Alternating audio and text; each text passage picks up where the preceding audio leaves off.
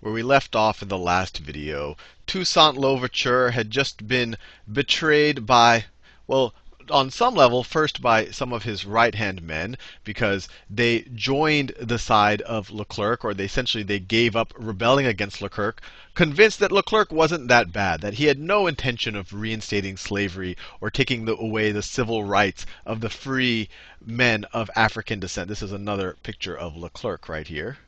This is Leclerc. So he had to essentially give up his arms. He went to negotiate with Leclerc. Leclerc imprisoned him, put him on a boat, and sent him to France, and he died the next year in 1803. So he was betrayed. He was betrayed and died in prison in 1803. And he really was, on a lot of levels, one of the most important leaders, not just in Haitian history, but in general. When he took power, as I said before, he didn't take revenge on the white population. He helped the economy of Haiti get back up and running. He actually helped defend what is now Haiti, but Saint Domingue, against the British Royal Navy. I forgot to mention that in the defended against the British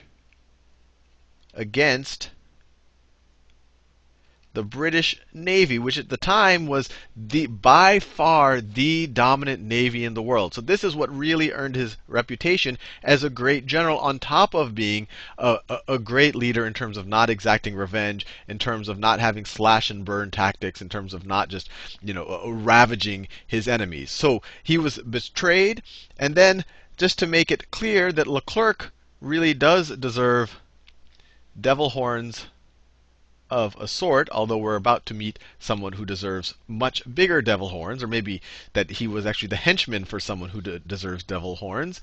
In May of 1802, Napoleon signs a law that says that reinstates slavery where it has not disappeared. Slavery where we're not gone. And so it was a little bit ambiguous. There were some areas where slavery had still not disappeared. Those include the French colonies at Martinique, at St. Lucia, at Tobago. But Haiti, or Saint Domingue at that time, things were a little ambiguous. Had slavery truly disappeared, or had it not disappeared yet? Apparently, slaves were free in Haiti, so it wasn't clear exactly what this meant for Haiti. But at the same time, the Haitians didn't even know this was happening. This was May of 1802. But just to make things clear, Napoleon actually sent Leclerc a secret memo to essentially reinstate slavery when the time was right. Reinstate slavery. Reinstate slavery when right. So these guys, I mean, they were no jokers. They knew the situation. They knew that they needed the help of some of Toussaint Louverture's former generals, former right-hand men, in order to keep control of Haiti. But the intention the entire time was, when they have the upper hand, to actually clamp down, reinstate slavery, and take away the civil rights of the free men of color. Now, these guys weren't stupid either. So you might remember Dessalines. This was one picture of him. He was also a former slave, one of Toussaint Louverture's right-hand men, very effective general. And as you remember, near the end of the fight against Leclerc, he gave up the fight against Leclerc, and to some degree you could say he turned on Toussaint Louverture. But he and some of the other former followers of Louverture saw the writing on the wall. They didn't even have to intercept that secret memo. They got word from Martinique and Tobago and St. Lucia. They got word that slavery was being reinstated, that the French at this time were not people that you wanted to deal with or trust when it came to issue of slavery. So Dessalines and his comrades retook up arms. They took up arms. And Dessalines was a very different character than Toussaint Louverture. They were the one similarity is that they were both very effective military men. The big difference between the two was that Dessalines was not one to hold back. Didn't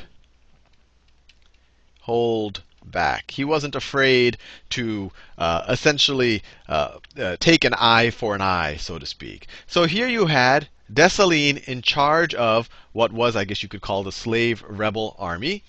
And then on the other side of it, you have Leclerc with the 40,000 troops that he showed up with Napoleon. But lucky for Dessalines, yellow fever. And it's not lucky. I mean, people died across the board. But this did really turn the tide of war in favor of the people of African descent on the island. Yellow fever. Yellow fever struck the island. It killed Leclerc, and it also took out 20-something thousand. The number I read was 24,000 of the actual French soldiers, and another 8,000 were hospitalized. So that's 32,000 out of commission. So you're essentially only left with 8,000 soldiers. So all of a sudden, it completely turned the tide, completely changed the numbers in terms of what types of forces the rebel army had to fight against. But it wasn't all, I guess, good at this point, because Leclerc, I mentioned, I gave him little devil horns. He was replaced by someone who deserves very big devil horns, named Rochambeau. Rochambeau, and not to be confused with his father, who goes by the same name, who was a hero of the American Revolution. He fought for France on the side of the Americans. But his son, and he, as far as I can tell, seemed like a decent guy. But his son was really evil. And there are very few people in history that you can say are unambiguously evil. He is one of them. Now that he was kind of desperate, he had, his forces were ravaged by yellow fever. He's going against a fairly aggressive enemy. He did things like he would bury. Let me write these down because they are evil. He would bury African Americans, or I guess I should say African Americans. He would bury former slaves or people of African descent, bury alive in pits of insects. He would boil people alive in molasses. Boil people alive in molasses. I read one account that says that at one point he held a ball where he invited all of the prominent mixed race people to a party essentially at his place, and at the stroke of midnight he announced that all of the men are to be murdered. So this guy, I mean, if cruelty, he definitely, the only bounds on his cruelty was, the people that he could get his hands on, especially the people of African descent. The one positive of his cruelty is that he, for the first time, really unified the population of African descent on the island. So he unified both the slaves, the former slaves, and the mixed race. People of mixed and the people of mixed race. And at the same time, we're now in 1803.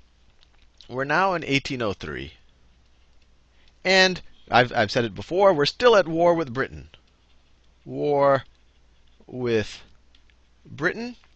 And Britain is, and I've mentioned it before, they had the most dominant navy in the world. Dominant navy.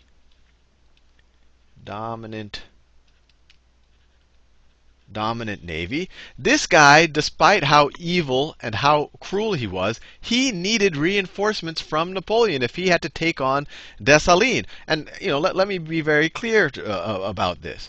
Dessalines, as I mentioned, he was not hesitant to take an eye for an eye. In one incident, Rochambeau buried 500 rebel prisoners alive. Then Dessalines went and hung 500 French prisoners. So he wasn't someone to kind of shy away from I guess blood. And this is very different to Toussaint Louverture. It's kind of a lesson when if you are fighting an enemy, if you get rid of the more reasonable leaders of your enemy, you might end up getting maybe a leader more similar to yourself in your cruelty if you betray the more reasonable ones. But anyway, enough of my commentary. So the stage is set. The war with Britain. Britain owns the seas, especially the Caribbean. This guy needs reinforcements going against a very strong leader of the former slave rebels. But Napoleon, he's known to be one to cut his losses. He did it with his troops in Egypt. He's really not someone who really cares, I think, about the individual, cares much more about his ego and his power. So Napoleon leaves him hanging. Napoleon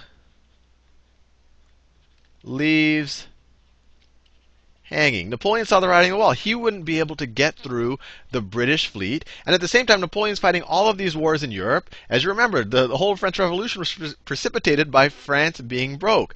So Napoleon, not only does he give up on this guy, and he essentially got what he deserved, Napoleon gives up on maintaining all of their colonies or any major presence in the Western Hemisphere. So essentially, to raise funds, Napoleon also sells Louisiana to the Americans. And when I say Louisiana, I'm not talking about just the state of Louisiana in its present state, which is about that big. That's actually where I was born. We're talking about the whole, this is like 1/3 of the United States today. Sold all of this. All of this. And he was clearly desperate. He sold it for $15 million, or that's the equivalent of 60 million francs. 60 million francs. And I've been told in today's money that would be on the order of $10 billion. So this is still a very small, if someone said for $10 billion you could own 1/3 of the land of the United States, you would say that's a pretty good deal. $10 billion in today's money. So, 15 million in 1803, 10 billion today. That's still not a lot of money, but he was desperate. He realized that he couldn't maintain control of something halfway around the world when Britain owned the seas and he was busy having his own troubles in Europe. So the Americans got a good deal. And frankly, if he didn't sell it to the Americans, either the British or the Americans could have probably just taken it anyway. So being left to hang to dry by Napoleon, Dessalines is able to destroy Rochambeau and essentially declare independence for Saint Domingue. And in 1804, January 1,